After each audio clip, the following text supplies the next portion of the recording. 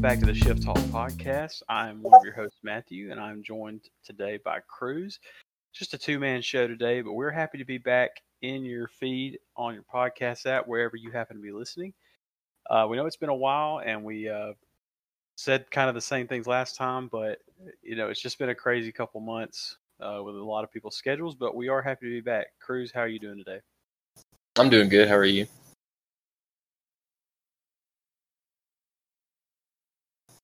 Did I cut out?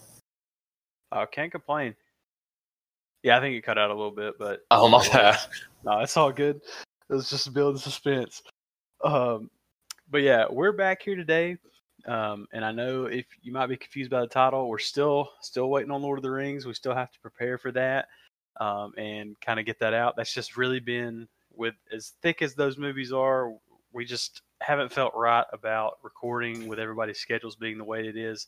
And so we're kind of getting back to one of the things that we talked about last year was whenever we have the chance to kind of get on here and quickly just talk about something we've seen recently, that's what we're going to do. So today we will be covering Judas and the Black Messiah. And we're also going to have an opening segment return. We used to have opening segments every week, and we've got a good topic we want to discuss here. But before we do that, Cruze, I thought it would be nice if we could just kind of go into some of the things that we've been watching over the past weeks and months. Spoiler alert, I have not watched a lot, so this is going to be your time to shine. So go ahead, take it away, and tell the people what you've been watching.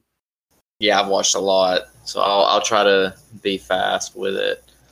I watched 2 of the 5 Small Axe films that Steve McQueen did. I plan on watching the rest. I've just only had time to watch 2 of the 5. I watched Alex Wheatle, which was great, and I watched Education, which is also great from that series. And I definitely recommend it. It's on Prime. It's I didn't watch I don't know if it's an episode or film. He calls it films, but at the Golden Globes, it was nominated for TV. That's the series that what's his name? Boyega?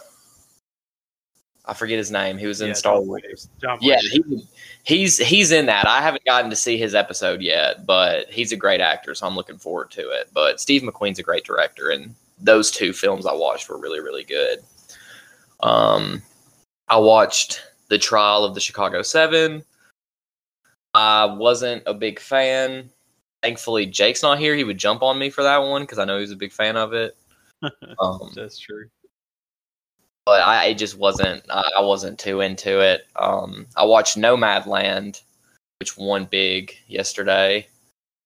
I liked it. It was one of those movies where I appreciated like how it was made and the vision more than I actually enjoyed it, if that makes sense. So it's just one of those things where I respected it more than I actually like enjoyed it. But it was very, very good, and I was not mad at seeing it win big at the Golden Globes yesterday. Then I watched Malcolm and Marie. The first time I watched it, I didn't like it. The second time I watched it, I liked it much more. It's got issues, but I think some people are being a little uncharitable towards it. I think there's more to the movie than I think a lot of people are acting like there is, I guess. Like, people are pretty much saying it's just like a shallow director getting mad at criticism. I think there's a lot more going on than just that, but it does have some issues for sure. I watched The Piano Teacher. I'm not even going to try to say his name because I'm just going to butcher it, but that movie was amazing. That was one of the best movies I've seen in a while. Definitely recommend The Piano Teacher. Then I watched Blood Simple, which is the Coen brothers' debut film, and that movie was great. I really, really liked that one. I watched Killer Joe by William Friedkin. That movie was pretty good. I thought Emil Hirsch was horrible in that movie, and usually I like his stuff, but I thought he was terrible in that movie. But Matthew McConaughey was amazing in that movie, so it kind of balances out. And then I watched Shame, the Steve McQueen film that came after Hunger, and that movie was incredible. Steve McQueen's one of my favorite directors, so I pretty much love usually anything he does, and I thought Shame was no exception. One of the best things I've seen from him. But aside from Judas and the Black Messiah, that's all I've seen. Yeah, I mean, I knew I was going to sit here with my notepad and just kind of write down a lot of the things you said because I need some recommendations. I've been really busy with school. I'm about to hit a little bit of a slow patch here, so hopefully I can get back to watching some content. But yeah, I mean, it's you weren't lying. That's a lot. And and yeah, I mean, I've watched Judas and the Black Messiah, so that completes my list. I don't think I've sat down to watch. I mean, I've thrown on some movies that I've seen, several times, like just to be background noise when I'm like working on something. But as far as just sitting down and watching a movie that I have not yet seen, Judas and the Black Messiah is probably the first one. Probably since Happiest Season. I mean, since our last podcast, which at this point is almost 3 months ago. So, I mean, Oh, yeah. I mean, I'm sure there's something I'm forgetting, but yeah, it's been a minute. So, I'm sure there's something I'm forgetting too. I feel like there is. I just can't think of it. I mean, I guess you could say that I watched. My wife really loves the Hunger Games movies, and she recently rewatched those. And I didn't sit down and give them my full attention, but I did watch. I made sure to pay attention a little bit during the ones that I had not seen, or at least only seen like parts of. Um, I'm not qualified to talk on those. I'm not a huge fan, but I definitely they had so many more actors in those movies than I remember. And yeah, that movie would make me sad to rewatch because Philip Seymour Hoffman's one of my favorites, and yeah, see, it would last make me night sad. she watched part 2, like Mockingjay Part 2, and she was telling me that I think some of the scenes they had to use like CGI or something because he had passed away before they could finish. And yeah, seeing him on screen was definitely really sad because I mean he was so great. But yeah, random. I guess the only random side note I had about that is I was watching it and like I wasn't super clued into the plot, but I would just look at these actors that would show up and I was like, why are they in this movie? I didn't know they were in this movie. Like Jennifer Lawrence is walking and doing this, like just going to do something, and Mahershala Ali just pops up, and I'm like, what is he doing in this movie? And then Natalie Dormer's in the movie, and Gwendolyn Christie's in the movie, and I was just sitting there like, this. I mean, and obviously Woody Harrelson's in the movie, and so many others. I can't off the top of my head, obviously Philip Seymour Hoffman, but I mean that movie was those movies were loaded actors wise. So that's a random thought. We're not. Yeah, I didn't remember there being that many. I knew that there was like some very notable ones like Philip Seymour Hoffman and Woody Harrelson, but I didn't realize there were that many people in there. And they have minor roles, which is the thing. I mean, that movie came out in 2015, but all right, but this is not a Hunger Games pod, but I just had to get that out there because I was sitting there and my wife started getting annoyed because I just kept saying like, oh my God, that person's in this movie. But anyway, but yeah, that's great. I hope I can start to watch some more things, especially if we start to cover more on the pod while we still prep for Lord of the Rings. But Cruze, if you're ready, I think we can get right into our opening segment today. Yeah, ready. Yeah, and it's a doozy.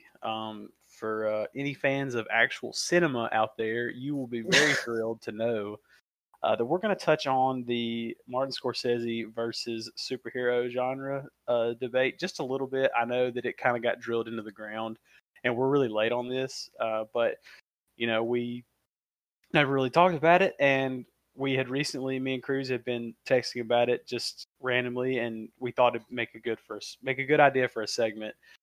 Just to kind of open things up. So, Cruze, I'm going to let you kind of take it. I mean, obviously, I'm sure most people know, he in an interview with, pretty sure it was with Empire Magazine, and this is a quote. Just when asked about superhero films, Marvel films, I guess in particular.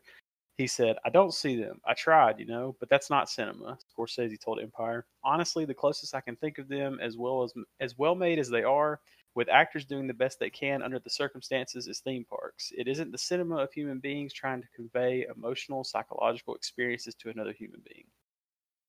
So I'll let you kind of give, your take on that and how you feel about it, and I will follow up. Yeah. So, I'm a big Martin Scorsese fan. I enjoy Marvel movies and blockbusters. I don't enjoy them as much as everyone else, but I do enjoy. I enjoy them when they're on. Whereas with Martin Scorsese, I'm a really big fan of his movies. But I remember hearing the comment, and I was like, "That's weird."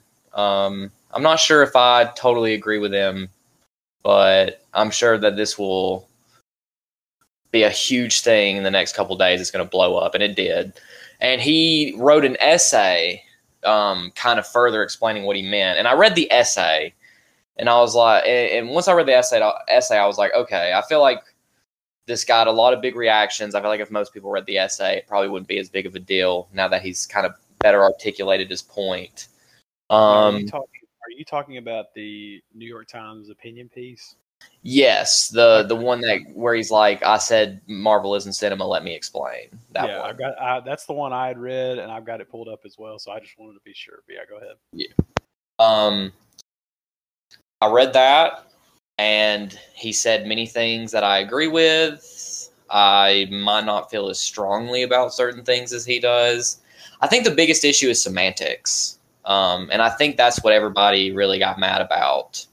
Because once again, I feel like if people really looked at the overall sentiments of what he was saying, it's really not that disagreeable for the most part. And I do think he brings up important points. I definitely disagree with him about Marvel not being cinema.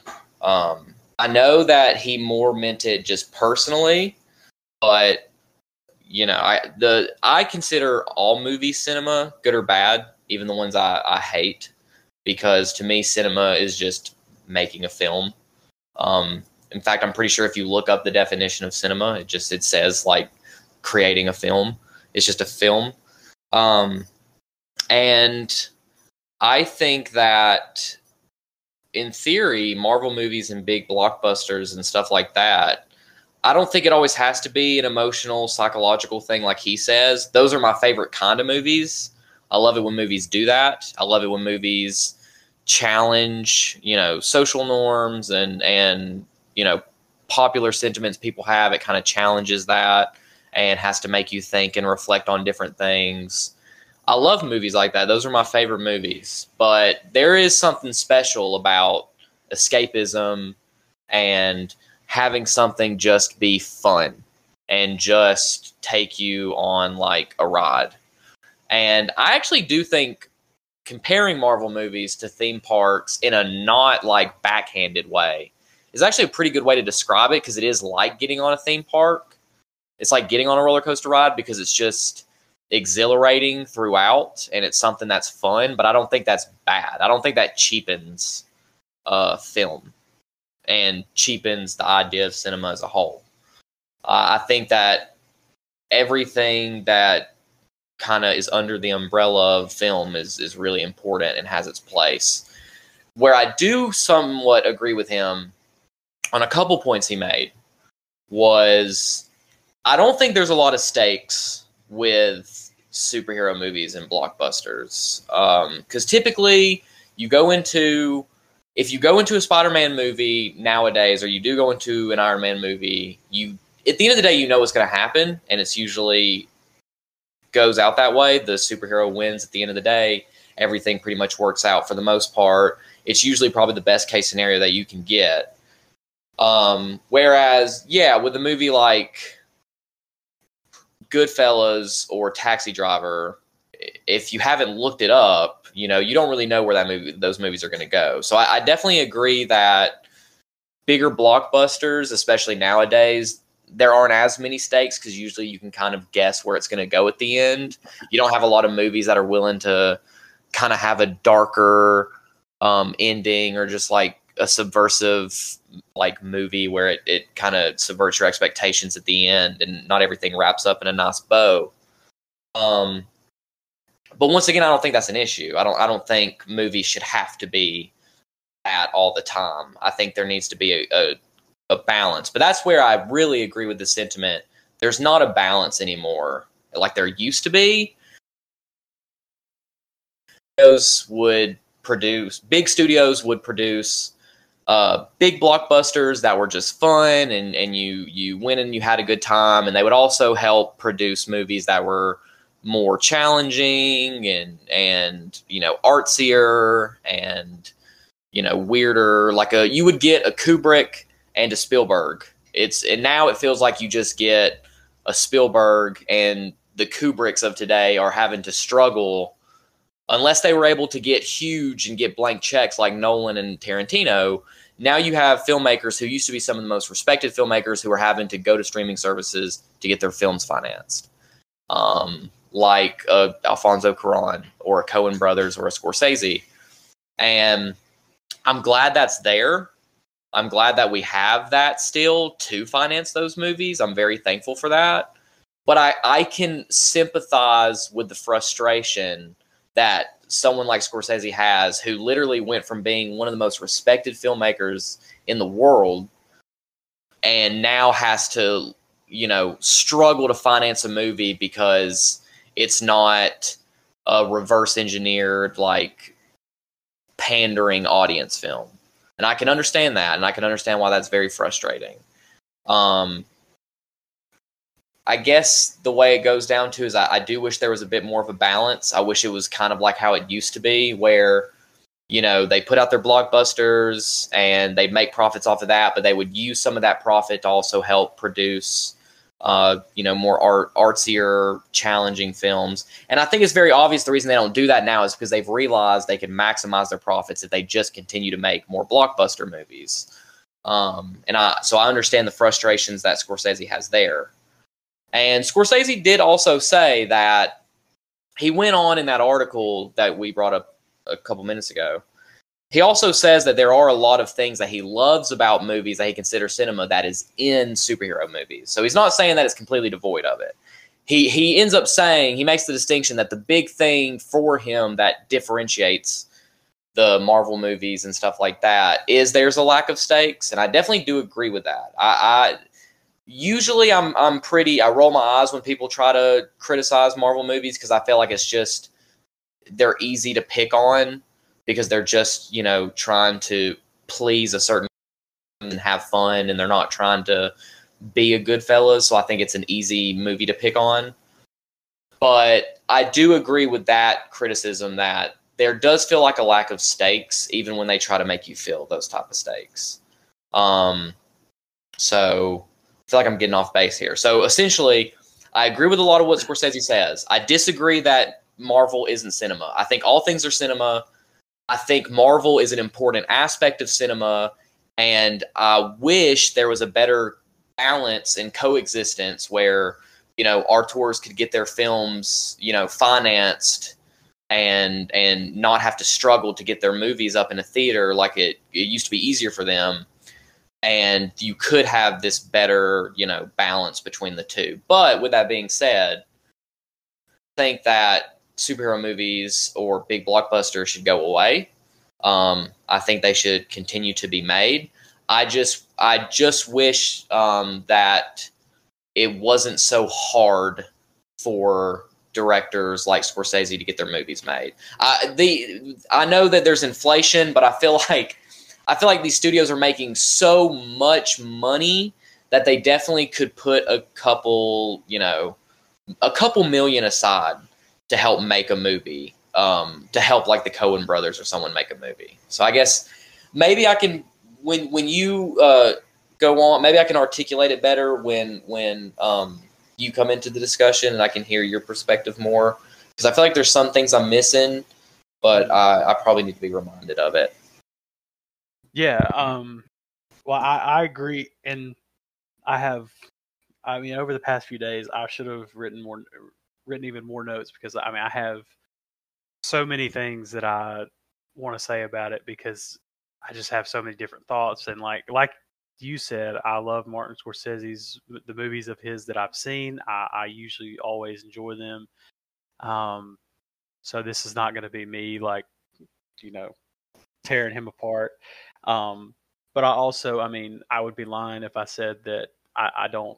I've been on record several times. I love the MCU. I love Marvel movies. I love superhero movies. The MCU is easily my favorite franchise. I couldn't say that probably like 3 or 4 years ago, or well, I would say probably 5, 6 years ago.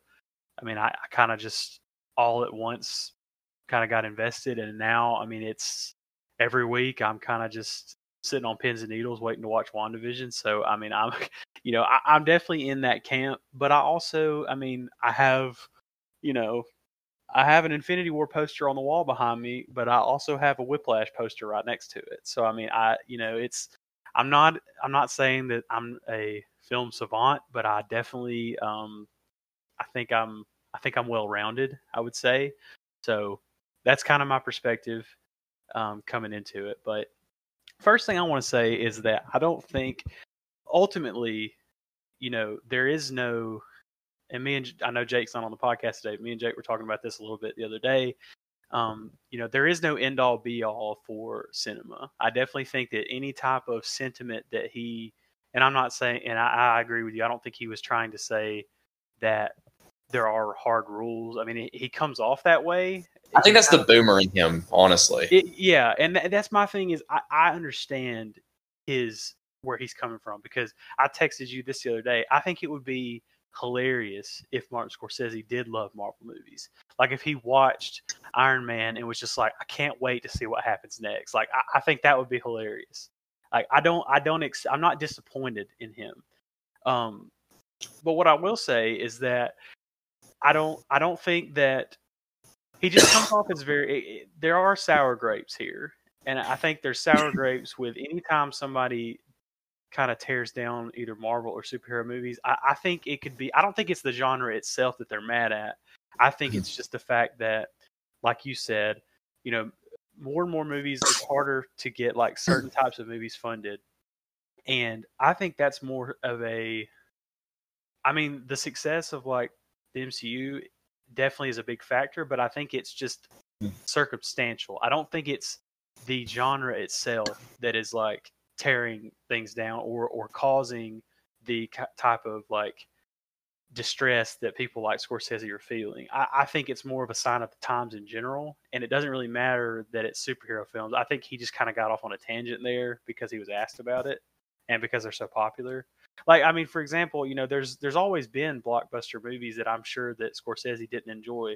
Like, I don't think that, Scorsese was probably super excited when Star Wars was dominating the box office, or Jurassic Park, or Indiana Jones, or Titanic, or whatever it is, Terminator. There's always been these films that more people are going to be more likely to see because they serve a different purpose rather than, maybe one of Scorsese's films would serve. I mean, I think that's just fair to say. There's different genres that serve different purposes for different people, and that's just a fact of life, I think.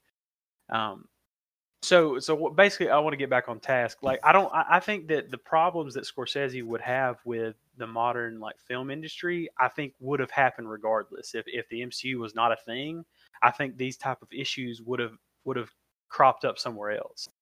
I say that to try and just defend the superhero genre itself, because I think that I also think it's not fair to say that it's not cinema, because like I've said, there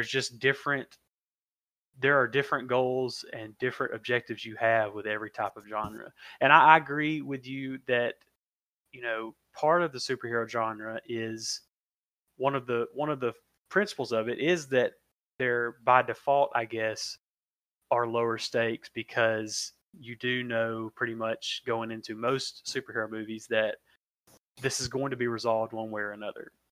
And, that in and of itself, for a lot of people, I definitely respect the opinion that, oh, I don't want to watch this, I know what's going to happen. I definitely get that sentiment. Where I would counter that is, I would say that that's not why people are watching superhero movies. It's a feel good type of experience. You want to relate to these characters, and I think that's why the MCU has been so successful, because where the MCU lacks in terms of like artistic risk or narrative risk, I think they excel in character development and character relatability. Like I could tell you that I don't necessarily care about a lot of the plots in maybe a standalone movie, but I care because I've seen these characters, evolve over a period of time, and I want to see what happens to them, and I want to see how they react to certain things that happen. Um, so I'm getting off on a tangent, but basically, I just want to say that you know there like I just keep coming back to it. There's different reasons why you watch different movies. Like I'm not gonna go into rewatch an Avengers movie because I want to, I guess be shocked by like certain things. Like I just want to. It does make me feel good, but I also just really love the characters that I'm seeing on the screen. And you know, it's funny. I read this part in this IndieWire article that kind of summarizes the whole thing. It goes on to later talk about Ethan Hawke a little bit, and it says Scorsese's thoughts on Marvel movies recall a similar opinion shared by Ethan Hawke in August 2018. The first reformed actor told Film Stage that moviegoers were treating superhero movies as if they were great works of art, which is not the case. And then he goes on to talk about Logan, which I think is a great movie. And he said that people told him that Logan was a great movie, and that he went and he was like, well, it's a good superhero movie, but it's not a good movie. Um, or it's not like just a great movie. And he said, I think there's a big difference. And of course, again, I think that's just, I think it's a generational thing. I think it's just sour grapes. I hate to turn everything into just, oh, you're just jealous. But I really do think it's a little bit of that because obviously these movies are super popular. Everything Marvel puts out right now is gonna like do big numbers, and I totally would understand somebody that is outside of that and is a world class actor or director. I would totally understand them wanting to sound off and be like, well, this isn't cinema. This isn't, you should watch my movie. This is what real movies are. I totally get that. I think it would be really hard to not have sort of an opinion like that. I just personally disagree, and like you said, I mean, I think that um, I've said it 14 times, but sorry, but there's different genres, there's different types of experiences, and people are going to go see. There's a reason people are drawn to these types of movies. There's a reason people wanted to, fled to the theaters to watch Star Wars for 40 years. Like there's a reason why, and I think it's because at the end of the day, a lot of people want to have they just want to have a great experience, and that's what they can give you. It doesn't mean that they're devoid of emotional impact or that they can't be, you know, these types of risky or just really impactful experiences, because I think part of the beauty of genres in general is that the superhero genre or whatever you want to whatever other type of category of film you want to talk about, it's a canvas that you can use to tell different types of stories. And I know Scorsese would probably roll his eyes, but there are different types of stories told across the MCU. There's different types of genres transposed onto a superhero canvas. And it doesn't mean that it's a world class film. It doesn't mean that it's going to win a Golden Globe, but it's still, there's inherent value there. And now, Ethan Hawke said that 3 years ago, and now Ethan Hawke is going to be in an MCU TV show with Oscar Isaac. So it comes full circle. I don't know if his opinions have changed about superhero movies, but obviously his agent or his wallet is being influenced in some way if he still feels that way, because I don't really care how he feels about it, because I get to watch Ethan Hawke and Oscar Isaac be in a Marvel show. So I'm living good. That's going to be awesome. So I've been rambling, but yeah, at the end of the day, I think it's a case of Martin Scorsese is older. I don't expect him to love the things that a 25-year-old would love. I don't expect him to share those same sentiments, but I also think it's just a bit of like recency bias. Like if it was, I think streaming was always going to hurt smaller films, and just because superhero movies are what is most popular right now, I don't think it's indicative of the genre itself. Like, there's nothing inherent about, oh, this is a superhero movie that's killing cinema to someone like that. I think it could be anything else right now, and he probably would feel the same way. So yeah, I'll stop now. Well, there's a lot to unpack there. There's a lot I want to talk about that what you said. First, it really disappoints me to hear Ethan Hawke say that. To be honest, because To be fair to him, if Ethan Hawke is listening out there, I can be fair, and I can, I can give the full quote just to be transparent. This is what he said. Now we have the problem. They tell us Logan is a great movie, Hawke said. Well, it's a great superhero movie. It still involves people in tights with metal coming out of their hands. It's not Bresson. It's not Bergman, but they talk about it like it is. I went to see Logan because everyone was like, this is a great movie. And I was like, really? No, this is a fine superhero movie. There's a difference, but big business doesn't think there's a difference. Big business wants you to think this is a great film because they want to make money off of it. And that's the quote. Yeah, I don't know. I mean, Logan's not my favorite movie in the world. I do think it's a very, very good movie. But I don't know. I get annoyed when people are like, oh, artsy movies are stupid and movies should just be entertainment and escapism. But I also get equally annoyed when everyone's like, well, it's not Bergman. And it's like, well, Sinister's not Bergman. I just get so confused because I feel like if you're going to be that kind of way of like, oh, well, I mean, this movie's okay, but it's not Bergman.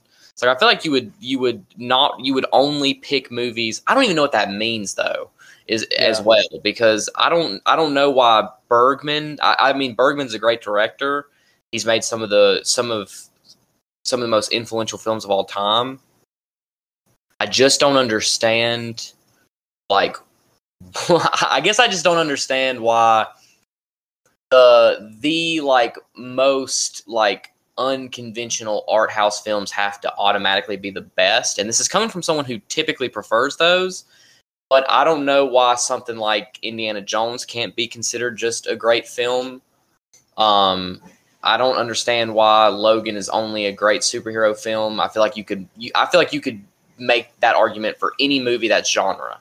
I think you could say, well, The Shining's a great horror movie, but it's not a great movie. I mean, I know you guys don't like The Shining, but a lot of people consider The Shining to be.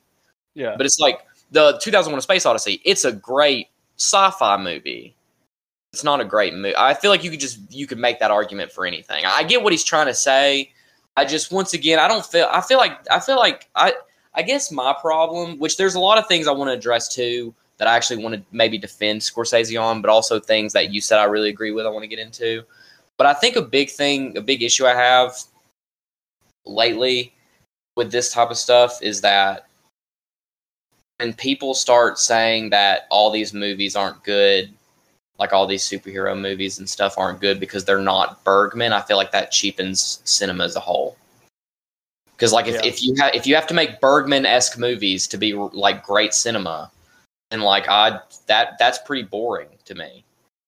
You know, Jaws can be just as important and great as a film as something like 2001: A Space Odyssey. Do I prefer one over the other? Of course, like everyone has their tastes. But I think you end up cheapening cinema when you're saying everything has to be a certain kind of way, and you can't have just like some fun there. Completely agree. But I like that you mentioned the Star Wars thing. I would really like to hear Scorsese touch on that, because I know Scorsese, in that article, he talks about how Hitchcock was the theme park rides of his generation. That blew my mind. I was like, wow, like, because the same comparison he's making to superhero movies is seen as an insult. And then when he talks about Hitchcock, I was just like, wow, he's really gonna. I mean, I don't know. That just seems like a slot almost, and I was just like, "Why?" I mean, he's really going for it. But anyway, go ahead. Well, that's what I was wondering too, because then he makes the distinction where he's like, the difference between Hitchcock and Marvel is that I think it's North by Northwest, where he's like, there's all these great set pieces that for the time were like these big Marvel set pieces, but there's a core emotional grip to like the character, and that's why North by Northwest gets remembered. And that's why everyone's going to remember North by Northwest, because of the emotional arc and the characters. And that's what's lacking with superhero movies. I don't know if you can necessarily say that, since superhero movies haven't been around as long as Hitchcock. I mean, will every superhero movie be remembered the same way Hitchcock movies will? Obviously not, but I feel like there's going to obviously be a couple that will go the distance of being remembered as a great film. It's the same thing with when Western movies back in the day were the marvel of that generation. Just like they just kept pumping out Western movies, but like some of those movies would go on to be remembered as all-timers. Yeah. And I don't know if Logan or something like that will be an all-timer. I do think that The Dark Knight will be remembered for a very, very long time. But that's another thing, though, I wanted to get to that you said, that this might be a bit of a defense for Scorsese. I don't know if this is necessarily what he meant. This is what I took it as. This is how I feel about it. When you were saying, like, inherently with the superhero genre, there's low stakes.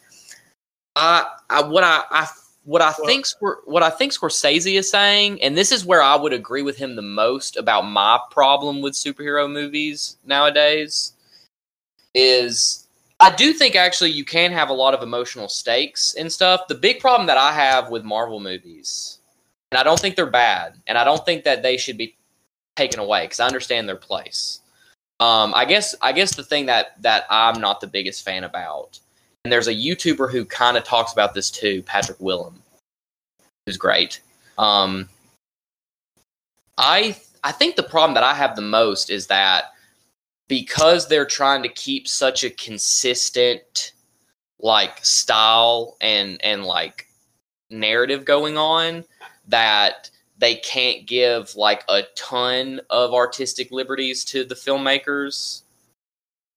So like when you have Spider-Man Homecoming, there's a lot of stylistic similarities to other Marvel movies in the MCU, whereas something like Sam Raimi's Spider-Man is just wild.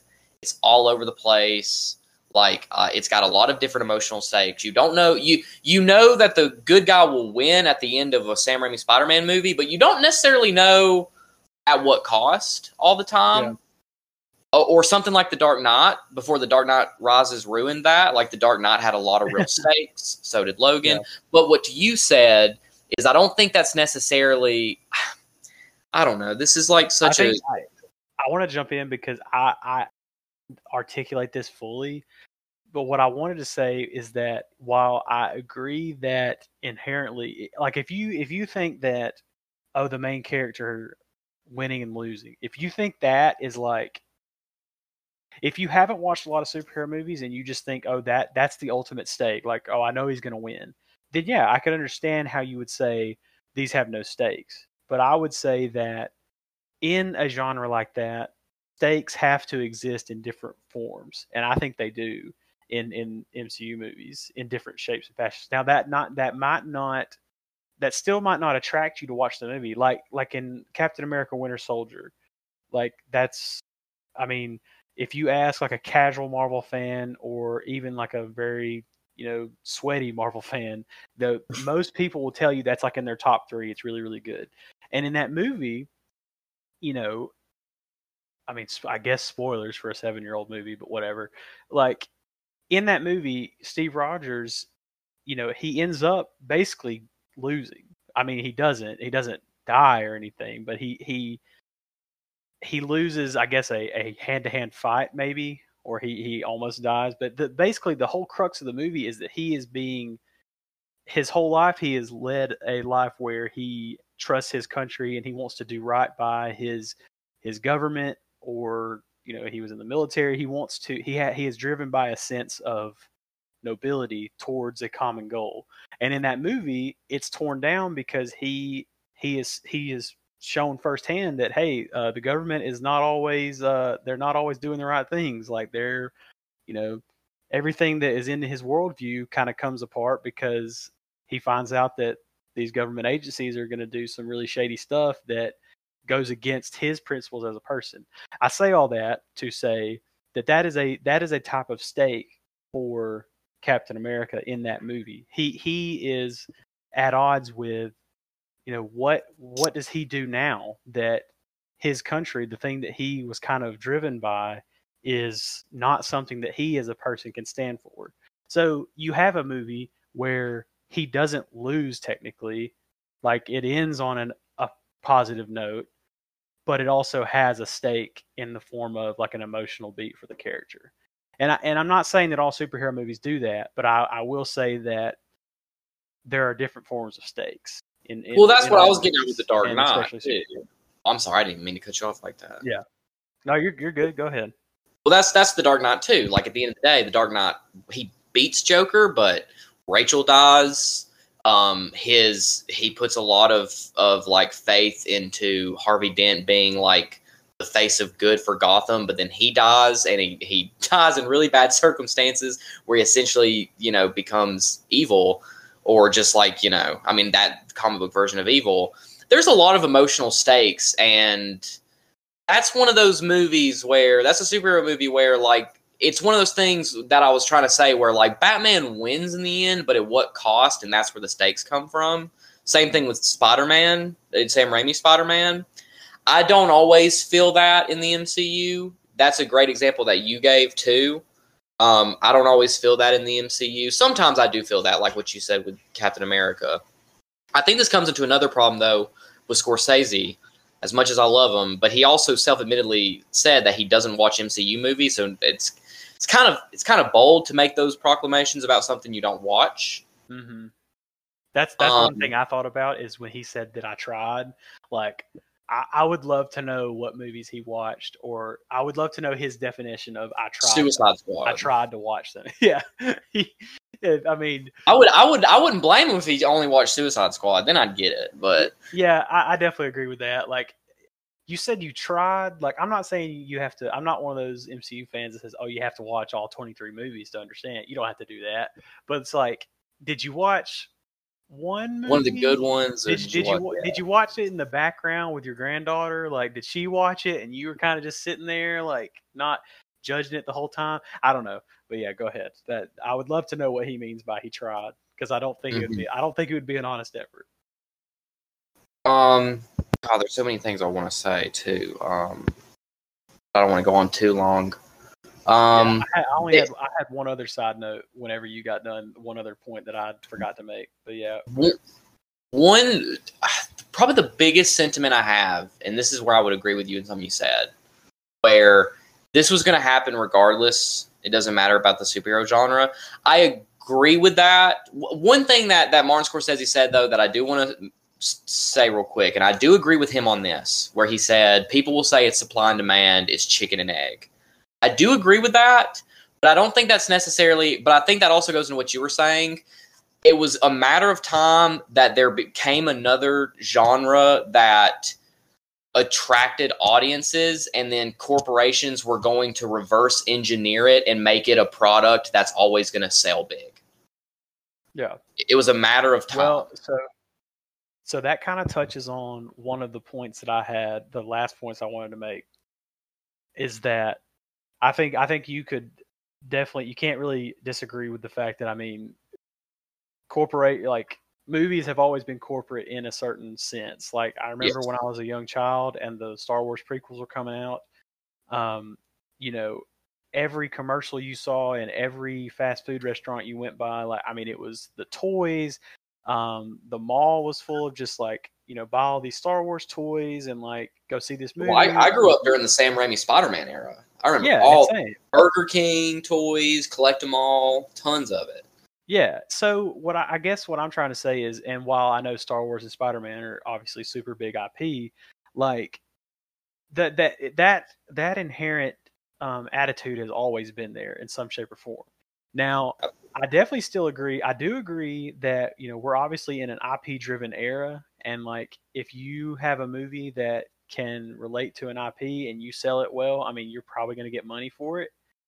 But I think the ultimate point I wanted to make is that it's not like it's always been a layup to make superhero movies that are good. I mean, for the vast majority of cinema history, we probably had like, I mean, a single digit number of superhero movies that I would say were really good. So I mean, for the first, and especially after like Sam Raimi made Spider-Man, there was a very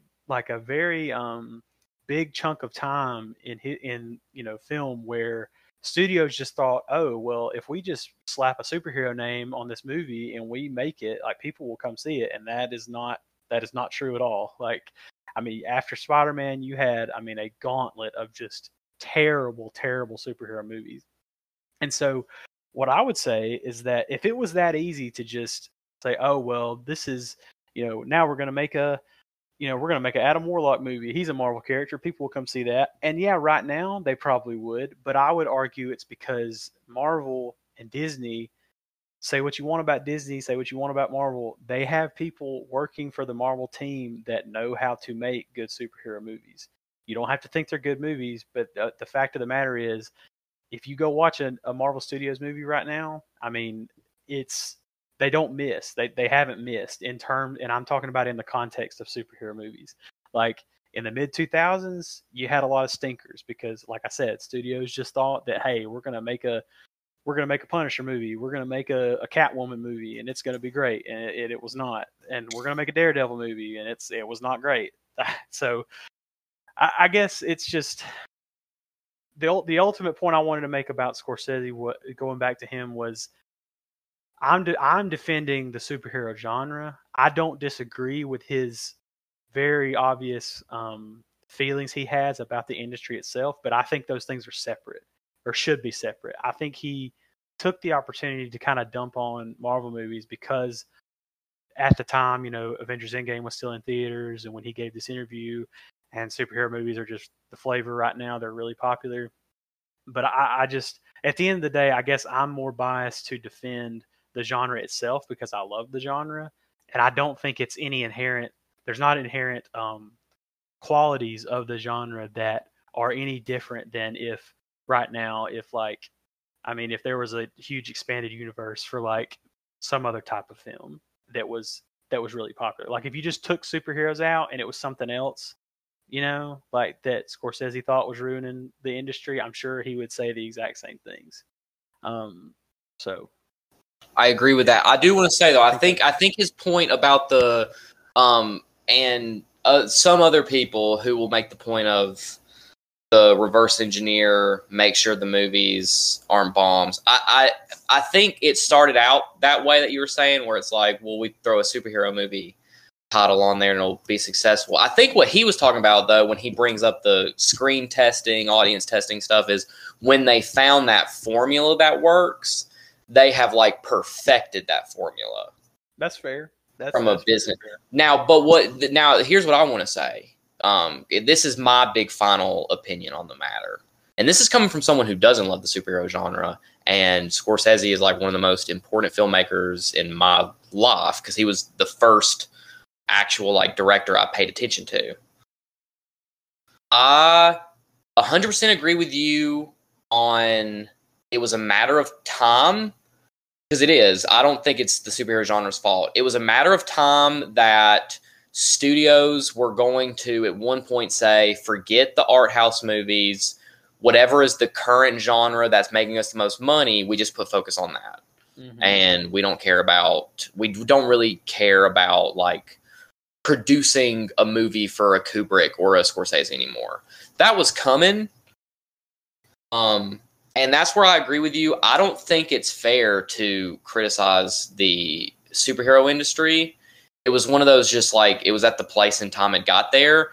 You should be criticizing the film industry. And that's my big problem with Scorsese and his comments. There are many things I agree with. I wish there could be a coexistence again where studios were like, yeah, we're going to make $1 billion off a Marvel movie, and we're going to keep a little bit of those profits and help produce a Scorsese movie or a Coen Brothers movie. I think that's how other countries operate. I could be wrong. I thought I remember reading in Australia, like Australia, like they like have like government subsidies for like certain art films that they'll like help like finance because they think that like art house films are like important every once in a while. And I wish the U.S. did that, but that's not an indictment. That's an indictment of the film industry in the U.S. That's not an indictment of the superhero genre. Yeah. Now, I am excited for the day that superhero movies aren't as popular anymore, just because I feel like then they're going to let people do weirder stuff with it, the same way with the Western films of the day. Like when they talk about how Western films were like, just that's all they were pumping out because they were so popular, and then when the genre kind of died out, then when someone did a superhero a Western movie, it was like just a weird artsy Western movie. I'm excited for the day that we get to the point where we see weird artsy superhero films. Like I'm talking weird. But I don't think that's fair to criticize the superhero genre. I think the superhero genre is a valid genre, and the thing is everyone's hating on Marvel for like doing this thing where they're making sure everything has this certain like formula to it, but at the same time, it's like they're the first people to really try that. Why can't they not like criticize other industries that are doing it? Then, like that's their whole stick. And yeah, sure, they're probably the top person in charge. Their priority is to make money, but very obviously there's passion in there. You can't tell. I had problems with Black Panther for like certain narrative issues, but you can't tell me there wasn't passion from Ryan Coogler and everyone working on there. Like there is this narrative that they push out that like it's no one cares about the movies at all. James Gunn obviously is very passionate about Guardians of the Galaxies and stuff like that. Are there people who work on those movies where it's money first? Obviously, that's a lot of movies. I wish that sometimes they would give maybe a little bit more liberties to their directors, but I understand what the MCU is supposed to be, where it's supposed to be consistent and doesn't go all over the place, because that's the whole point. It's almost like a comic book where like issue after issue of a bigger arcing story. Yeah. And in fact, it's funny that so many people will say MCU isn't cinema. There is a YouTube channel called Wisecrack. They're great. They have a podcast called Show Me the Meaning. One of my favorite podcasts. They actually bring up a funny point that the MCU is almost like the ultimate form of cinema, because they harken back to the days where people would go to a theater to watch an episodic little movie that would end on a cliffhanger and you'd have to go back the next week to see it. Yeah. See how it continues. Like that's how, and that is how movies used to be. My grandfather used to tell me stories of watching movies like that. They'd go watch a movie with a superhero or some type of hero, and it would end on a cliffhanger, and you had to come back to the theater to watch the next episode. That's kind of what they're doing with this. Mm-hmm. And I have once again, I wish that they would put more really my thing is not even putting movies in theaters for the art house directors. I wish they would just finance their stuff. That's kind of why I'm happy about streaming. If streaming can become that thing where art house directors can have their movies financed, then personally I don't have a problem with it. And I just think everyone needs to stop complaining about Marvel movies and just start like demanding that the film industry just give some money to art house directors. Yeah. So like I overall, there are sentiments I agree with Martin Scorsese. I overall agree with you. I think Marvel cinema, I think what they're doing is valid and there's an audience for it.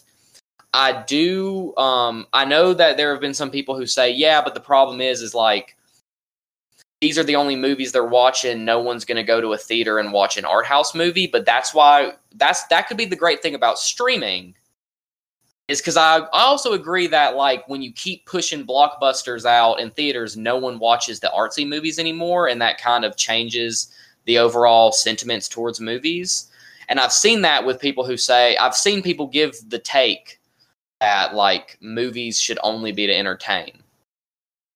With that, but that's also the great thing about streaming now, is streaming is kind of becoming a place where more people are catching on to artsier movies, because now they're willing to watch it at their home. Yeah. So I think people should put more emphasis on streaming services being a way to widen people's taste. And I think people should start criticizing the film industry and start demanding that they, kind of, stretch their hand back out to the little guy and try to create that coexistence and that balance again between art house movies and blockbusters. But this idea that blockbusters are like not real cinema and they're bad and they should go away, I just think I think that cheapens the cinema as a whole as well, because it has a place. Yeah. And people enjoy it. And that, and this is coming from someone who's not a big Marvel fan. I still haven't seen Endgame. Like, this is coming from someone who, Martin Scorsese is one of my favorite directors. But at the end of the day, the big sentiment I agree with him on, the most part, is that I just wish the film industry would start kind of helping out little indie directors again. But at the end of the day, that's not an indictment of the film. That's an indictment of the film industry, not the superhero industry. Yeah. Last couple things I'll just add on, and then we will move on to Judas. But I definitely think that I would love to have heard an answer from Scorsese if they asked him about the qualities of the film industry now, and didn't mention superheroes or Marvel. I wonder what I wonder if he would have jumped to criticizing superhero films. I don't think he would have. Maybe in the back of his mind, he might have an aversion to it. But I feel like if you just asked him about the state of film industry in general, I wonder how his answer would have been formulated, and I wonder how the discourse would have kind of went from that. A couple things you said, just about people thinking that these movies are like devoid of passion or people that care. I mean, I know I'm biased, I'm not saying you obviously held this up, but it just, that couldn't be further from the truth for me, because, that's the reason these movies work. Like, I know that this isn't a comics podcast and I'm by no means a comics expert, but you have movies in the MCU that take vital parts of like several different comic arcs, that every comic arc might be somebody's favorite arc. And you might not get a movie adaptation of this arc, but you're going to get a movie that's like, oh, they really know, like, they know what worked about these 4 or 5 different stories, and all of it's here. Like, they took bits and pieces of all these different arcs, and like that's why it works, because the people that make the movies understand what is special about the characters they're making movies for.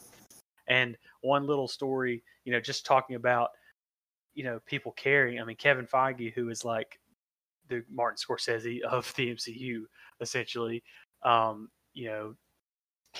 when he was an intern working with Fox on like the first X-Men movie back, over 20 years ago at this point, the Fox, I don't know the full context, but basically the Fox people weren't giving they weren't, there's like comics to read, and they weren't like, I didn't know if they were not allowed or they just didn't give them comics. Like, Kevin Feige used to sneak actors comics. Like, he would smuggle in like comic books for the actors to read because they wanted to know more about their characters.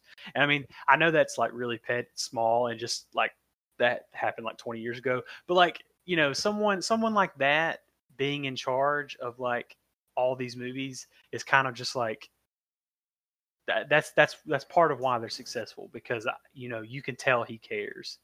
What's the difference between that and Star Wars? Because what I've heard, the person who runs Star Wars department doesn't like Star Wars all that much. That's why it suffers so much. That's why the people that I'm just kidding, but yeah, that's what people will say.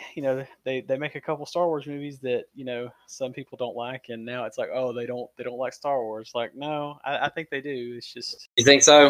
Yeah. I don't know. I'm not a big Star Wars fan. I really liked The Last Jedi, but everybody hates on me for that. I'm not a big Star Wars fan. I don't know the lore enough. I just hear that. Oh yeah, I mean, we could have a whole another hour about that. But basically, yeah, when I first saw it, I didn't like it either. But I've come around on it. I think I think in my Letterboxd list, I think it's my third favorite Star Wars movie. I just think it does a lot of good things. But anyway, that can be another pod. The very last thing I wanted to say, and it kind of goes back to what I said earlier. It wasn't always easy to make superhero movies. I will say, in the same vein, that it was why would anyone ever suspect that a universe like the MCU would work?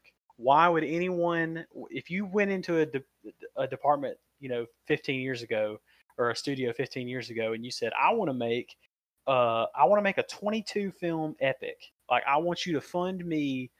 I want you to finance me so I can make 22 movies, and the 22nd movie is gonna be the box, like, it's gonna break every box office record ever, and people are gonna line up every couple months to come watch one of these movies. Like, you would have gotten laughed out of the studio. Like, it's not a gimme. It's not a layup. Like, I understand when you have movies this popular, people are gonna criticize them. That's totally fair. Like, when you have as wide reaching an audience, you're gonna attract people that criticize them, and that's they're right, and they should. But at the same time, there's a reason they're successful. You can't just make something like that out of nothing. Corporation aside, when I watched Avengers Endgame in theaters, I mean, I was with probably 300 to 400 other people in a packed theater, and I mean, it was like we were watching. I mean, I don't know. It was like we were watching people fight for the fate of the universe, like in real life. I mean, the emotion in that room was just, you could feel it. And I know that sounds corny to some people, and that might not be for everybody, but I will say that you don't get that type of emotional attachment, and you don't get that type of experience in a movie ever. I mean, ever. I can't, I mean, that's just, you can't just easily manufacture that. And I don't know. I think that in and of itself, for me, I could have just led with that, and that gives it the value for me. Um, the type of experience you have, or that I had, you know, in these movies is why at the core, it's one of the main reasons I like going to the movies, because it's a shared experience, and it's just really fun. I don't know. Well, and after Marvel started, other companies tried to create universes like that, and it failed miserably. Yeah, and I would just point to those as, like, see, like, it's not easy. You can't just do it. You can't just make a movie and then put a post credit scene in there and think, oh, people are going to care. Like, it's not that easy. But I think I've said all I need to today. We're coming up on like 45, 50 minutes. If you have any closing thoughts, go ahead. But I think I'm done for now. Yeah, I'm done for now. I'm going to get burned at the stake for not defending Martin Scorsese. No, listen, Marty, if you're listening, I know you've probably made it this far into it. You can still come on the podcast anytime you want. So yeah, you're always welcome. Honestly. yeah. But yeah, I think it's time to talk about Judas and the Black Messiah, and we're gonna cut away to that right now. All right, guys, welcome back. We're here in the film review section of the podcast. We're here to talk about Judas and the Black Messiah. It came out this year in 2021. Directed by Shaka King, written by Will Burson, stars Daniel Kaluuya. Not sure if I think I'm pretty sure it's Kaluuya, but Daniel Kaluuya, who just last night won the Golden Globe for Best Supporting Actor in this movie. Lakeith Stanfield and Jesse Plemons are the headliners. Dominic Fishback plays Deborah, and she has a pretty prominent role in the film. And I really enjoyed this film. It's about based on a true story where a man named Bill O'Neill infiltrates the Black Panther Party on behalf of the FBI and J. Edgar Hoover. Daniel Kaluuya plays Party Chairman Fred Hampton, and it shows his kind of ascension to, in influence at the time with the Black Panthers. And, Fred Hampton in the film, it shows his kind of love interest in the film, and it talks about his life a little bit, and then it just really is a story from the perspective mostly of Lakeith Stanfield, who plays the informant for the FBI, and just shows kind of a I guess just how prominent race is in this, and has always been, in terms of just power dynamics, and like how you can be influenced against things that you hold dear and things that you respect out of fear for what might happen to you if you don't. So I will throw it to Cruze. And Cruze, what are your main takeaways from this film? Did you enjoy it? And just yeah, what are the highlights for you? Yeah, well, I loved the movie. I said on Letterboxd it was the first great movie I saw in 2021, and I still stand by that. I don't think it's perfect. I have a big issue about it, which I'm sure we'll get into soon. But aside from that, I thought the movie was fantastic. A really great debut from Shaka King. Have you seen a picture of Shaka King? I have his IMDb pulled up. He is so tall. I, I you saw a can't behind tell. the scenes thing. He was standing right beside, or Daniel Kaluuya is super small because he was standing beside Daniel Kaluuya and he was towering over him. And I was like, geez, you're tall, man. It just stuck out to me. I couldn't believe it. Like, it shocked me how tall, because I always thought Daniel Kaluuya was tall because in Yeah, movies, to me, he always seems like he's tall, and he was like towering over him. I think I feel the same way. I think it's because he's got like a really like big torso. But Yeah. his I just Googled it, and I mean I know Google's not always 100% accurate, but it says Daniel Kaluuya is only 5'9", so Oh, okay. that's kind of crazy to me. But It anyway, is. But there's a lot of great things about the movie. Best thing, in my opinion, is the acting. Um, I obviously Daniel Kaluuya's performance as Chairman Fred Hampton is like incredible, and to me it's an easy performance to kind of like undercut because it's very loud and animated, and there is kind of this. There is a group that will say like the loud and animated performances are easier to act because you have to be loud, but he is like there's so much subtlety and nuance to his performance and just the little ways he says things and the way he articulates and emphasizes certain vowels and like his facial expressions. It's not just like an animated performance. It's a very like thoughtful and like incredibly like a lot of attention to detail in his performance. It's fantastic.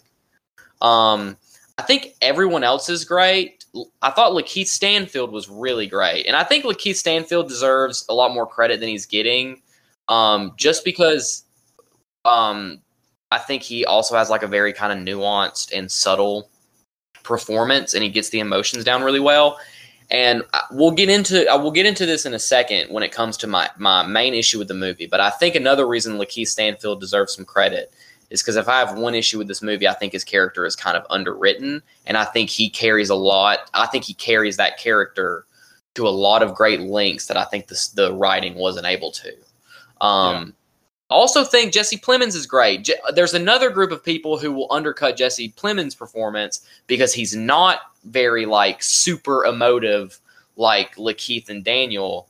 But he is also just so great. Jesse Plemons is becoming one of my favorite actors. Like everything he's in, he embodies that character so well. And he's so great in this film. The scene in the movie when he's talking to Edgar Hoover, and Edgar Hoover is like pressing him about like what are you going to do when your daughter brings a black man home, and just like his face in that, just his expression in that, let alone what he's saying. It's like, it's just so good. Like his character was very well thought out, I felt like. And there was actually, you could see there was an actual like morality to the character, because he would have been a very easy character just to write as just an evil scumbag. Not saying he's a good guy. His character is obviously not a good guy, but there's an actual humanity to him. Like you can tell he has his own morality and his own perspective. He's not just a stereotypical villain. Like I'm the big bad, FBI agent. Like there's a real depth to his character, as there are all the other characters. But the movie's beautifully shot too. The cinematography's great. I think the cinematography and the lighting and all that's really great because it strikes a really good balance at feeling cinematic while also feeling gritty. Because sometimes you'll have a movie that's supposed to be a crime movie and the cinematography is so slick that like it feels like you're watching a movie. And then you'll have something like The Departed where it's so gritty that it looks ugly. Even though I love The Departed, I think that really complements the movie. But that movie looks ugly. Yeah. It's like it somehow feels gritty, and it really feels like a gritty crime drama. But it looks beautiful too. Like there is the cinematic feel to it, but it doesn't like take away from the realism of it. Yeah, I agree. Yeah. Well, yeah, I agree with everything you said. Good point about Lakeith Stanfield's character being a little underwritten. I had not thought of that, but now that you say that, I definitely agree.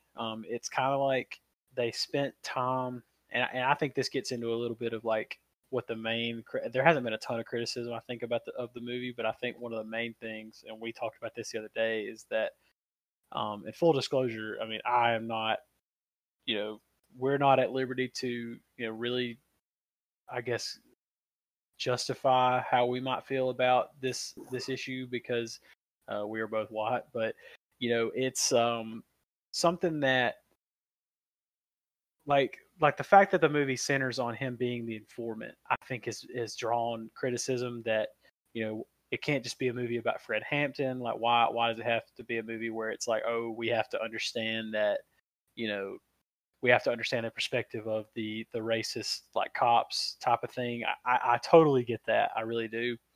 And I think it's, you said that Jesse Plemons' character, we see development from him. And while I appreciated that, and I think Jesse Plemons is amazing, I think it's like, could we have just had Jesse Plemons' performance and then given maybe a scene or two extra to Lakeith Stanfield to like give his character more depth? I think that's perfectly valid. We understand that the FBI, especially during that time, was systematically racist. We understand that. I don't think we need a scene of Martin Sheen, being just overtly racist to Jesse Plemons. I get it. I get why it did that, and I think it accomplished a goal. But I also understand some of the criticism there, and I think we could have seen. I think if you flip flop that and give Lakeith Stanfield a little more character development and make it about his relationship more with Fred Hampton, I think it could have avoided some of that criticism and still been a really powerful film.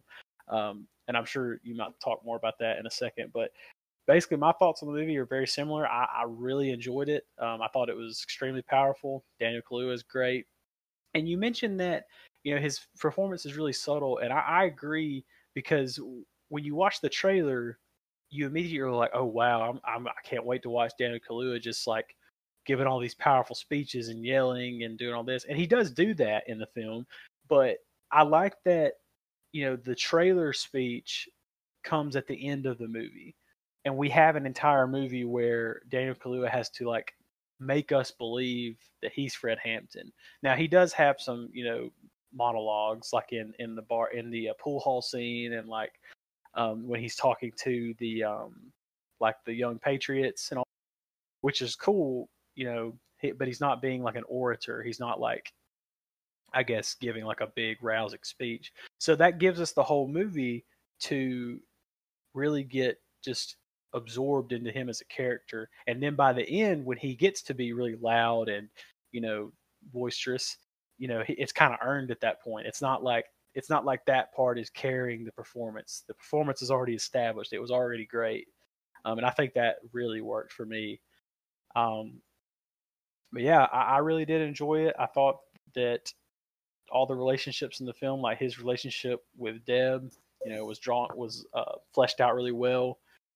And yeah, I can't say enough good things about it. Like you said, Jesse Plemons, I mean, he kind of plays very similar roles from what I've seen, but at the same time, he's just so good in the roles that he has. Like he seems like just a regular old guy, but you're also scared the whole time. Like, wow, I bet he would probably eat the main character's like heart, like still beating heart, because he's so scary sometimes. But yeah, I don't know. I really enjoyed the movie. Well, a lot of people always compare actors and directors to other actors and directors that I don't think are valid. The one comparison he gets that I actually do agree with is Philip Seymour Hoffman, because he's like Philip Seymour Hoffman, where it's almost like they're playing the same type of characters, but they have all these subtle differences that make them feel like different characters. Like they're not like Joaquin Phoenix, where they're completely doing something off the wall different with every performance. But like Philip Seymour Hoffman will like do something like The Master, and then do something like Synecdoche, New York, where like the characters, like, he's not losing a bunch of weight. He's not trying to do an accent or anything like that. It's just how he, like, does, like, subtle differences and, like, different kinds of charisma and, like, just, like, different types of, like, attitudes. It completely changes the characters. Like, I feel like these actors, like Jesse Plemons, like, I feel like he understands the important, subtle changes to make characters feel different because, like, he feels like a completely different type of character in Breaking Bad or Game Night or I'm Thinking of Ending Things. Like, he doesn't feel the same, even though he's not doing, like, a very performative, different type of performance. Yeah, I completely agree. I completely forgot about him in Game Night. I need to rewatch that. He's so good in Game Night. It's so funny.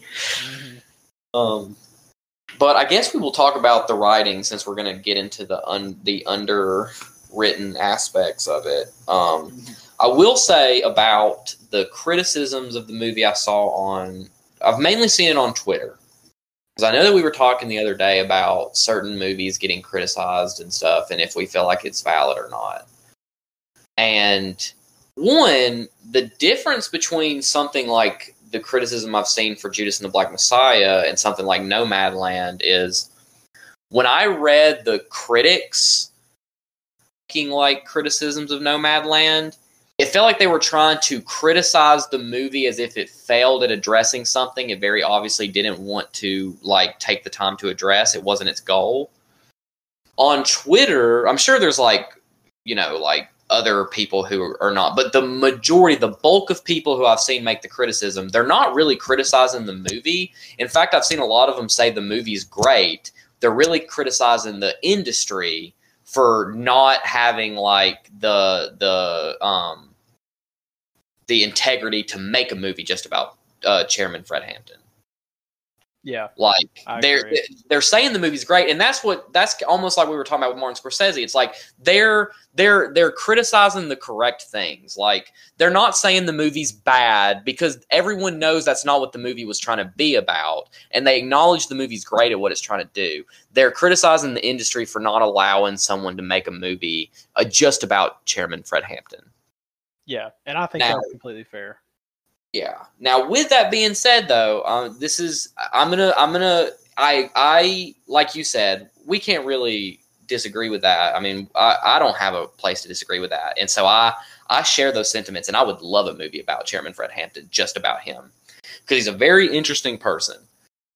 But from a film perspective, just in a vacuum, talking about this movie, I'm actually going to be honest. I think there might have been too much stuff about Chairman Fred Hampton if the goal was to be about Lakeith Stanfield's character.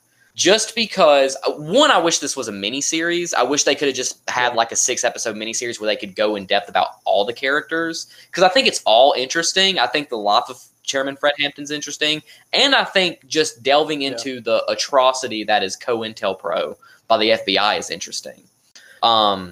But where, yeah, you're right. There are some great scenes with Jesse Plemons' character, but they could have dedicated a couple scenes just to being about Lakeith Stanfield. I also think there's other things in the film that I think are powerful in the movie, but those are scenes that could have been taken away to put more focus on Lakeith Stanfield, like the character Jimmy Palmer. And I really like Ashton Sanders. He's in Moonlight. But that character, he's great.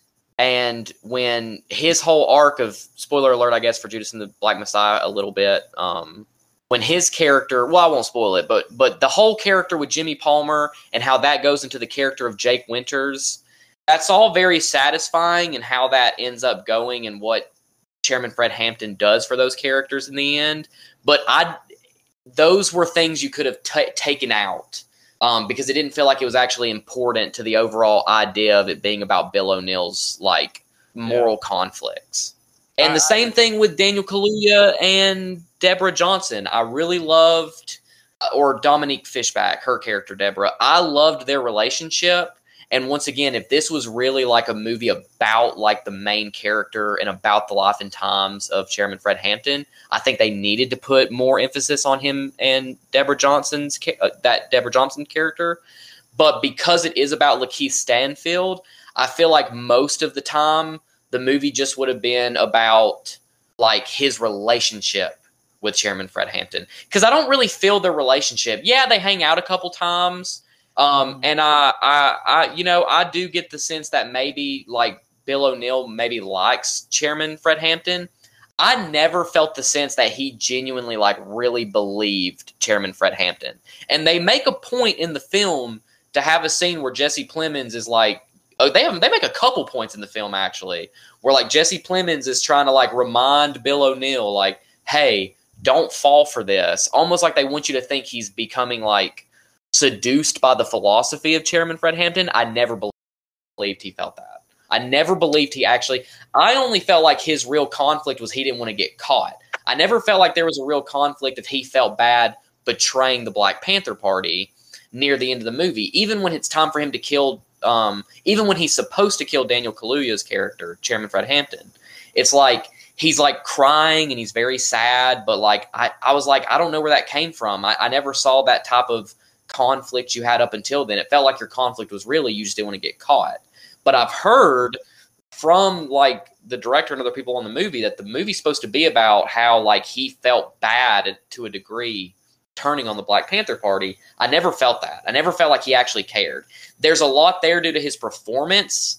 He does a lot of great jobs to like make you feel him being scared, but I never got this idea that he actually felt like a sense of regret for what he did to the Black Panther Party. Yeah, I completely agree. I mean, I think, you know, it just goes back to what you said about Stanfield's performance, because when you think about it, there really isn't a lot of concrete just evidence for the certain like emotions he portrays. I mean, he just does a really excellent job acting them out. Yeah, I think so too. I mean, I think by the end of the movie, when there's the scene where, you know, they kind of have that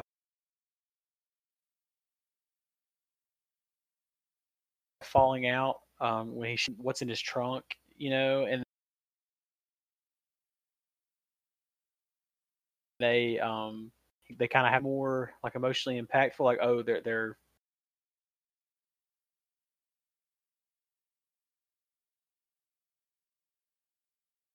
you know, they're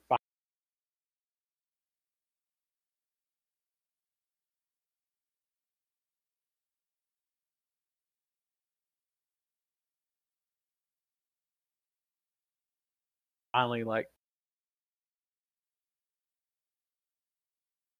kind of at a pack for friends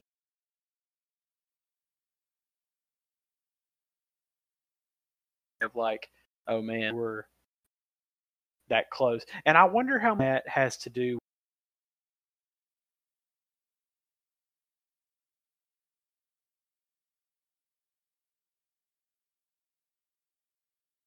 with like what happened. Were they really, really close friends?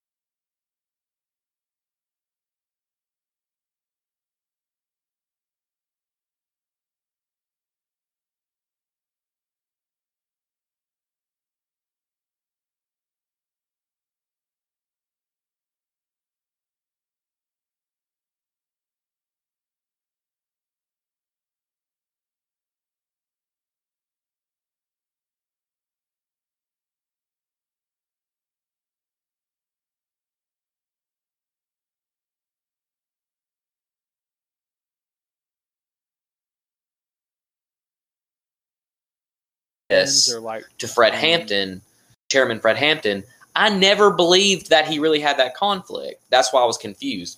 I think this movie, this is where this is the, and I don't want to take away from the fact. I know it sounds critical now, but this really is like an incredible movie. But and it's a great directorial debut. I felt like this movie was like trying to be biographical, like a biographical film, obviously, where it's kind of telling you the events and stuff like that. But if the goal was to be more about like not Daniel Kaluuya, Lakeith Stanfield's character Bill O'Neill, I think this should have been a little bit deeper of a character study then to feel that emotion. Like maybe there should have been more subjective filmmaking where you're getting more. You get like one nightmare sequence from Lakeith Stanfield's character. Maybe you should have had more nightmare sequences. Maybe you should have had more scenes where it felt like he was genuinely being influenced by Chairman Fred Hampton. Like I never really got that, and I felt like that was a very important aspect of the movie they wanted to like emphasize, and it just didn't really come to fruition that way. So I feel like there should have been a little bit more of like a character study on Lakeith, if that's the point of the movie. But other than that, everything else about this movie is so great it makes up for that. Like it seems like a big issue, but this movie does so many things so great that it ends up not being a super big issue. So like once again, like I still think the movie's great. I do wish that they might have taken. I know a lot of people wanted more attention on Chairman Fred Hampton. But if this movie is supposed to be about Bill O'Neill, I do think other characters got maybe too much attention where it took away from Bill O'Neill's character. Although I would love a movie just on Chairman Fred Hampton. And I know that they probably never will, but if they do a biopic about Chairman Fred Hampton, please get Daniel Kaluuya to play it again. I just don't see how anyone can play Daniel Kaluuya again. I watched the trial of the Chicago 7 not too long ago. I know I mentioned that earlier, and I didn't know, but there is a Chairman Fred Hampton character in that movie. I say like he's not a real person, but that movie's weird because he was never actually involved in those events, so he's completely fictionalized in that movie. But it's played by Kelvin Harris Jr. from Waves, and I love him. And I love him so much. He's such a great actor, and I felt so bad because his performance as Chairman Fred Hampton is so severely lacking because Daniel Kaluuya was so great that I genuinely like. If enough people are able to incentivize the film industry to say, you know what, fine, we're going to do just a hands-off, just like Fred Hampton biopic, Chairman Fred Hampton. Please get Daniel Kaluuya to do it again because he's so great in this movie. I don't see how anyone else could be Chairman Fred Hampton other than Daniel Kaluuya. I co-sign that 100%.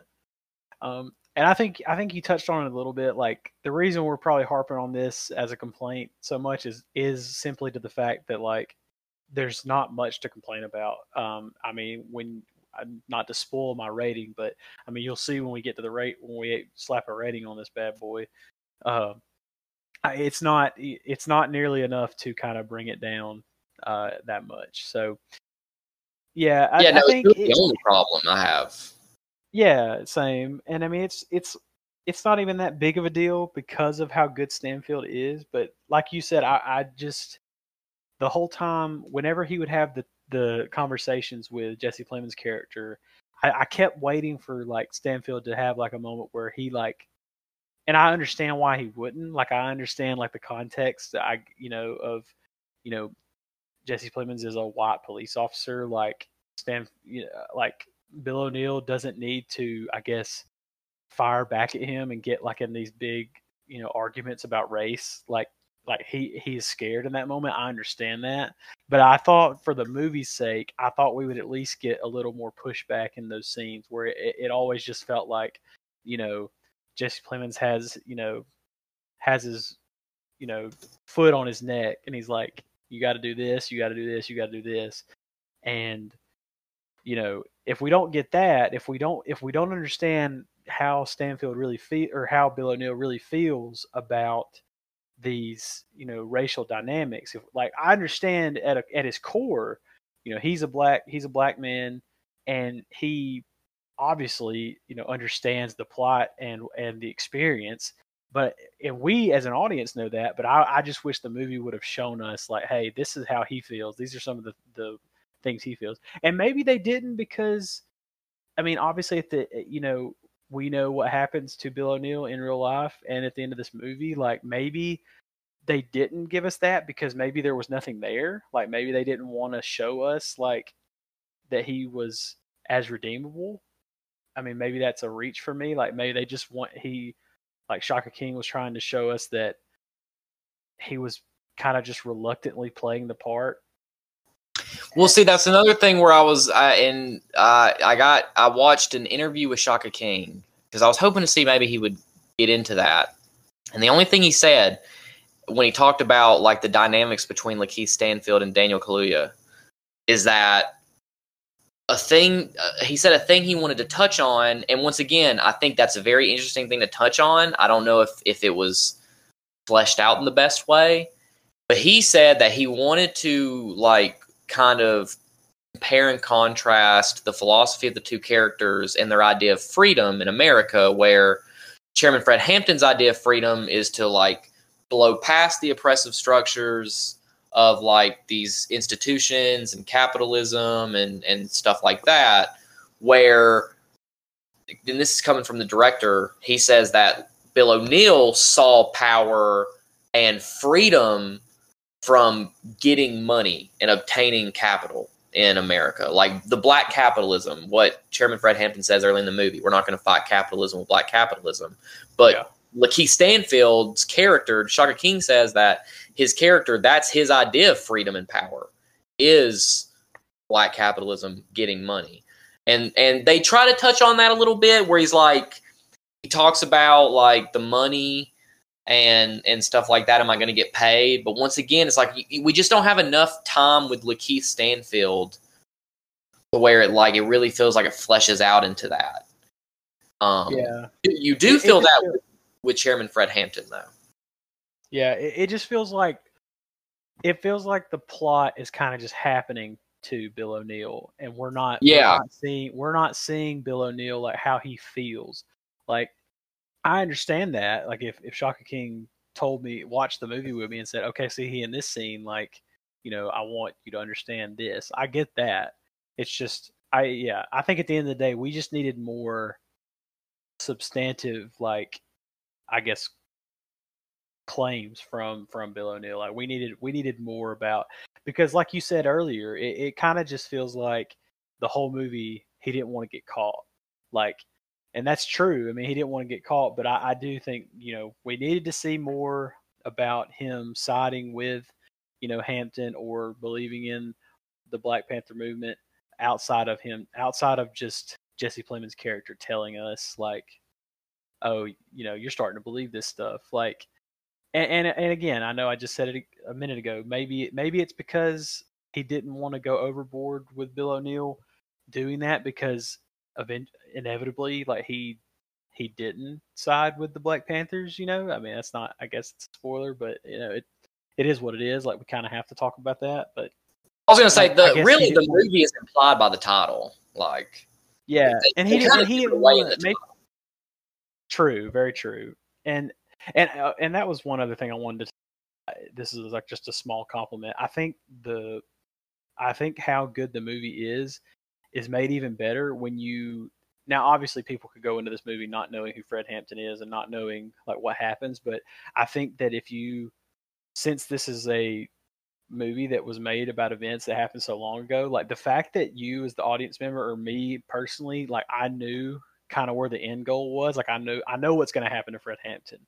Like I know. Oh, yeah. I knew what was going to happen to Chairman Fred. Yeah. So the fact that I know that the whole time, it still didn't take away from how the movie affected me. Like I still really liked it, and I think that's a huge accomplishment, because it would be really easy to make a movie where, you know, most of your audience knows where it's going to end up, and then at the end of the movie they're just like, oh yeah, well that's what happens. But by the end of the movie, I was really just I was really emotionally invested, despite knowing where it kind of went. But that's just a side compliment. But I guess ultimately, maybe King didn't feel like he wanted to show Bill O'Neill being much of like a adamant, I guess, savior type character, because of what Bill O'Neill, the person, actually ends up doing in real life. Like he didn't want to misrepresent him in a certain way.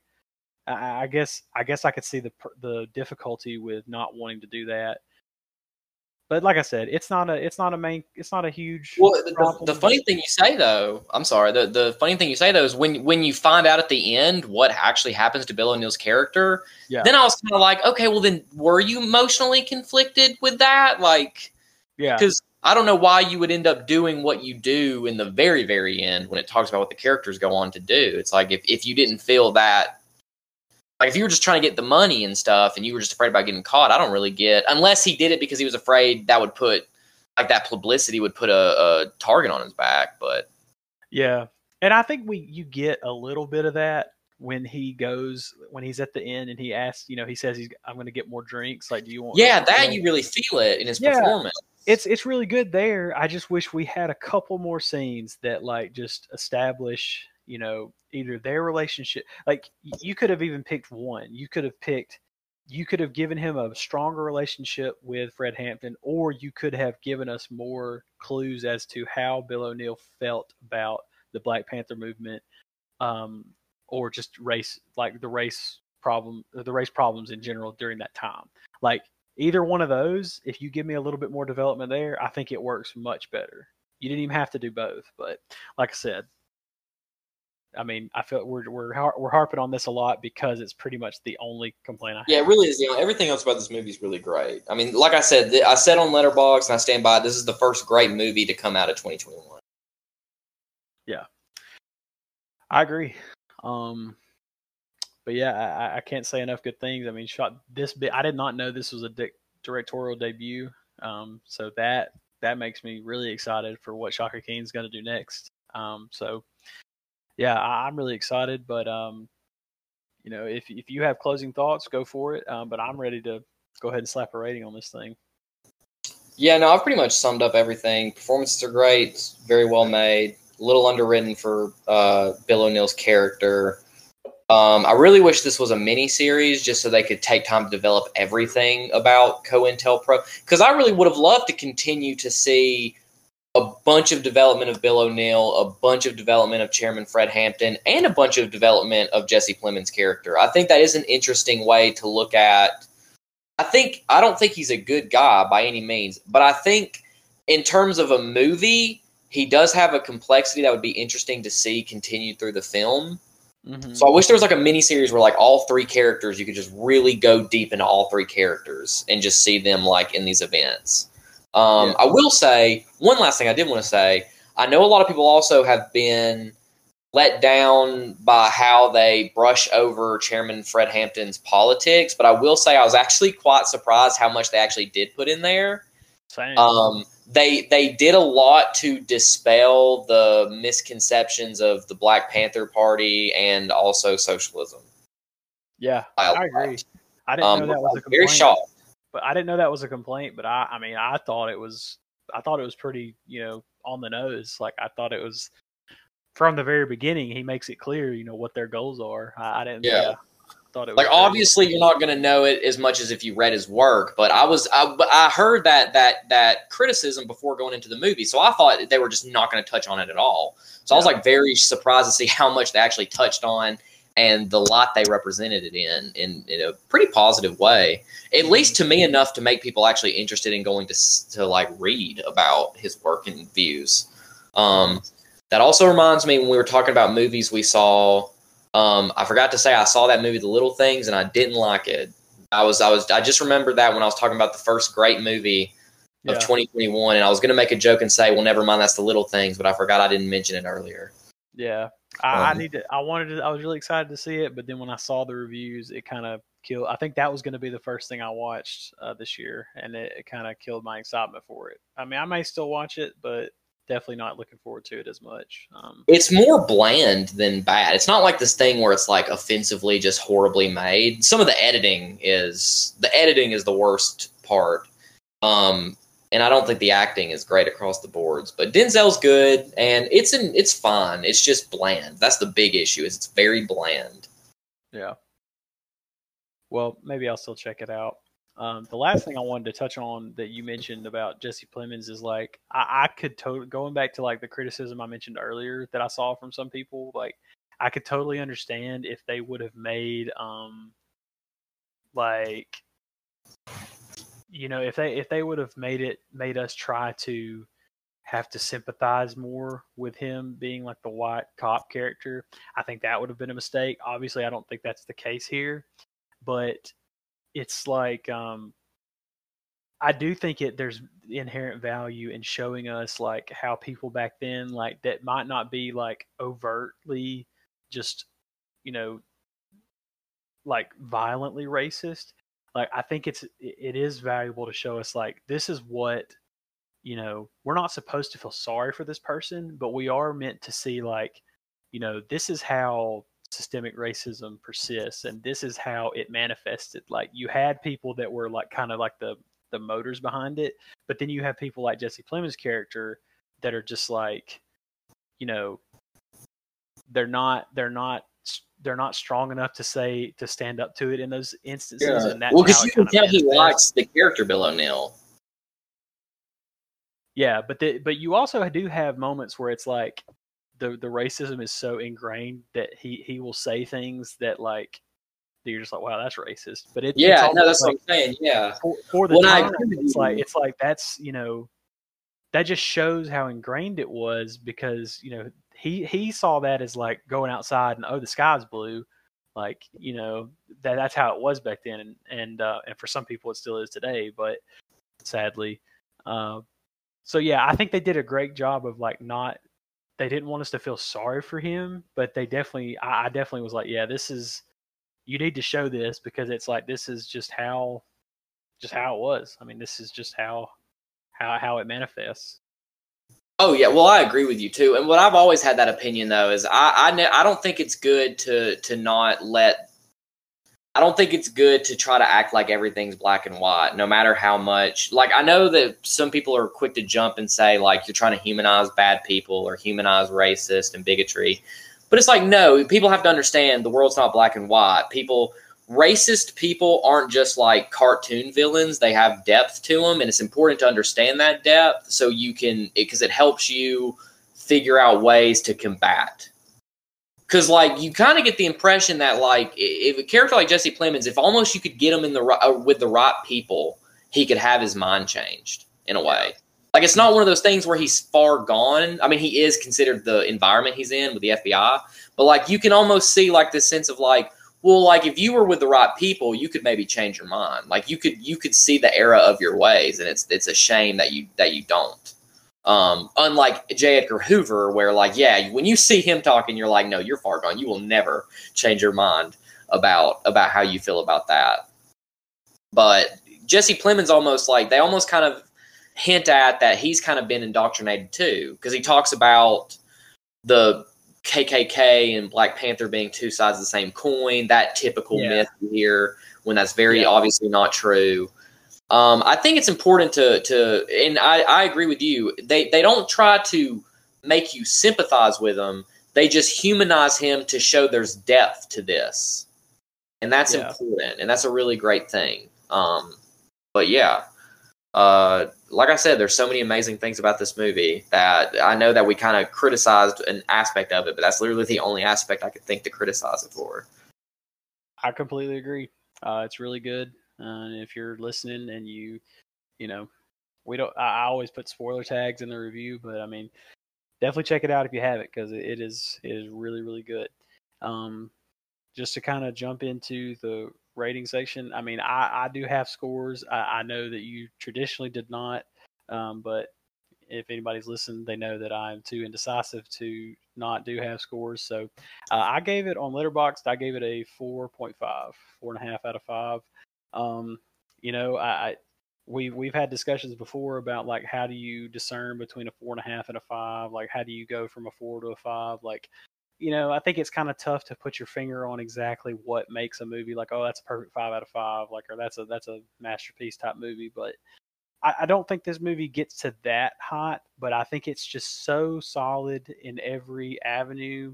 And like we've said, we had the minor complaint about one character, but it's nothing that it's only reinforced by Stanfield's performance, and it saves it. What little I guess writing miscue there may have been. So yeah, I have it a 4.5 out of 5. Really, really excellent film, and I can't wait to see what Shaka King does next. Yeah, I actually meant to tell you I've now added half scores because I see. I didn't say that, but I thought I remembered you saying that.